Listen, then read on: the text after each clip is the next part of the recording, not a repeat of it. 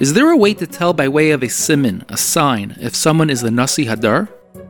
It's an uncomfortable question to answer, and I'll tell you why. Because answering the question takes away from the purity of it. I'll give you a simple example. A lot of people are preoccupied with proof for God. Proof me that there's a God, proof. They consider it a part of the development of their faith to have proof that the God exists. And it's true, it is a part of being a believer to have proof that there's a God. The moment you intellectualize the Eibishter, it's not the Eibishter anymore. It's the idea of the Eibishter. When you have proof for God, you know He exists, but you have no relationship with Him. You want to make what's called a leap of faith. You want to let go of the proof. Because you don't want a relationship with the God idea. You want a relationship with God. You can't have that intellectually. Your brain will never know God. Your brain can say you can't deny God. Your brain can say you can prove God. But your brain can't be intimate with God. Your soul can. So the exercise, the endeavor of trying to understand the Eibishter intellectually actually distances you from having an intimate relationship with Him. Having pure faith, and people love to use the word blind faith, and it really upsets me. It's not blind faith. It's simple faith, because it's not lack of reason. It's the transcendence of reason. It's the understanding that it's worth to let go of your mind that already has substantial understanding and proof of the existence of HaKadosh Baruch Hu, so you can have an intimacy with Him. You got to let go of your brain, because your brain can't relate to the Eibishter. It's not a tool for it. Only your soul is. So in a similar way, tzadikim daimim lebeiram. When you talk about the Rebbe, there's a certain constant here. Nasi Hadar doesn't mean the president of a corporation. Nasi Hadar has halachic criteria, right? And by the way, if I'm not wrong, the one who coined the phrase Nasi Hadar, ironically, is the Rogatchover, who was a Baal Nigla par excellence. And he referred to the previous Rebbe as Nasi. I heard this from Mendel Marazov personally, that he remembers as a child, he was sent with an Elter Chosid, with Rebbe L'chaim Altes, to summon the Rogatchover to the previous Rebbe, which is strange in itself, because the Rogatchover was not only older than the previous Rebbe, the Rogatchover was older than the previous Rebbe's father, the Rebbe Rashab.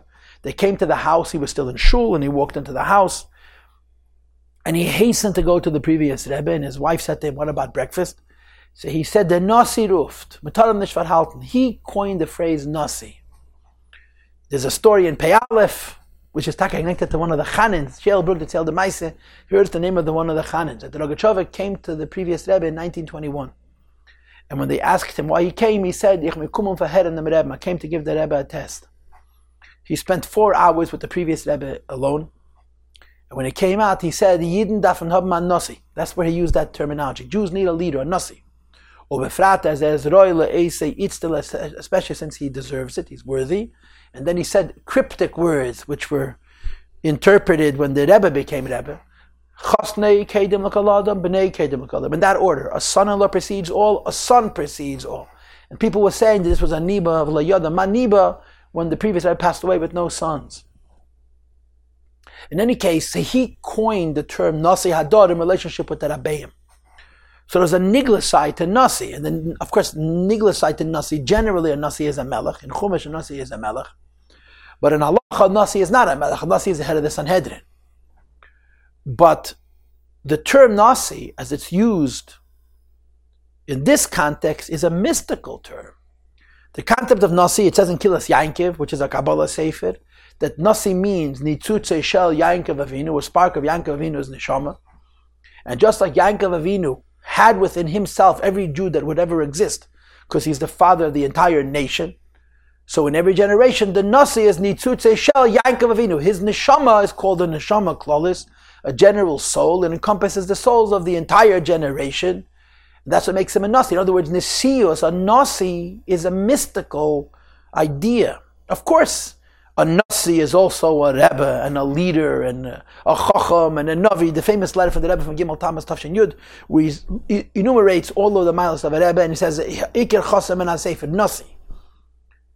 So, when you say prove who is a Nasi, that idea distances you from the Nasi himself.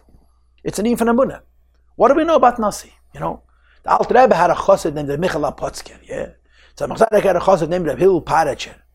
They were such spiritual people, they related to the neshama. You relate to the neshama, you know Nasi in a microcosm, in a small way, by experiencing it from the levels of the neshama, the highest levels of the neshama, the chaya and yechida. What do we know? We have just a munah. And the engaging in the arguing and the proving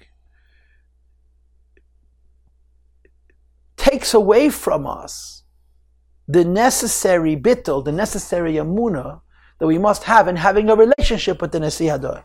So the question itself is disturbing. In other words, you don't want to ask the question. Not because the question doesn't have an answer, because the question takes away what a Rebbe and a Chassid relationship is. When you intellectualize Rebbe Chassid, it's not Rebbe Chassid anymore. But still, the Rebbe himself, on many occasions, explained how you see Nasi. And one of the things the Rebbe said, the Rebbe told one story of Fabrengen, and the two boys came to interview him for a newspaper. And they sat there and took notes. And they asked the Rebbe repeated this, what was the difference between the previous Rebbe and all of the Gedolei Yisrael of his generation? So he said the previous Rebbe did not have an issue, did not have a cause. There was not something the previous Rebbe was concerned with. His concern was anything that mattered to Jewish people, whether it was material or was spiritual, whether it was alaves or was Seder Satera. One of the things that separated the previous Rebbe from all the other Gedolim of his time, that every single thing that mattered to Jewish people was his job, was his asik, like the famous Sikha from the Rebbe in Chelik Ches Yud Beis Tammuz about the difference between the Rebbe Rashab and Reb Chaim Brisker, and you could look the Sikha up. Where a Rebbe, this is not, he's not volunteering to help another Jew, this is his job, he's the head. And therefore, anything that happens, any place in the world, to any Jew, this is his business. This is a symptom. This is a gilui. You see Nesius in the idea that everything is his asik. But that doesn't tell you, Rebbe, right? When you have proof that this person is the Nasi Hador, because you see how he's involved with every single Jew and involved in everything that's Jewish, you don't know what Nasi is because it's a spirit, it's a neshama thing. The proof does not solve the problem. It simply, for 5 minutes, placates the one who's asking the question, and 5 minutes later is going to ask the question again. Because in the end, the relationship between a Chassid and a Rebbe, who's the Nasi Hador, is a pnimiyasdika thing. It's a neshama thing. And you have to surrender to it, to have a relationship to it. And of course, in the language of Chassidim, the whole mitzvah of a Chassid is to give the Rebbe nachas ruach, which means do what the Rebbe wants. And this gives us a relationship with the Nasi Hador, on some level, on a ruchniisdika level also.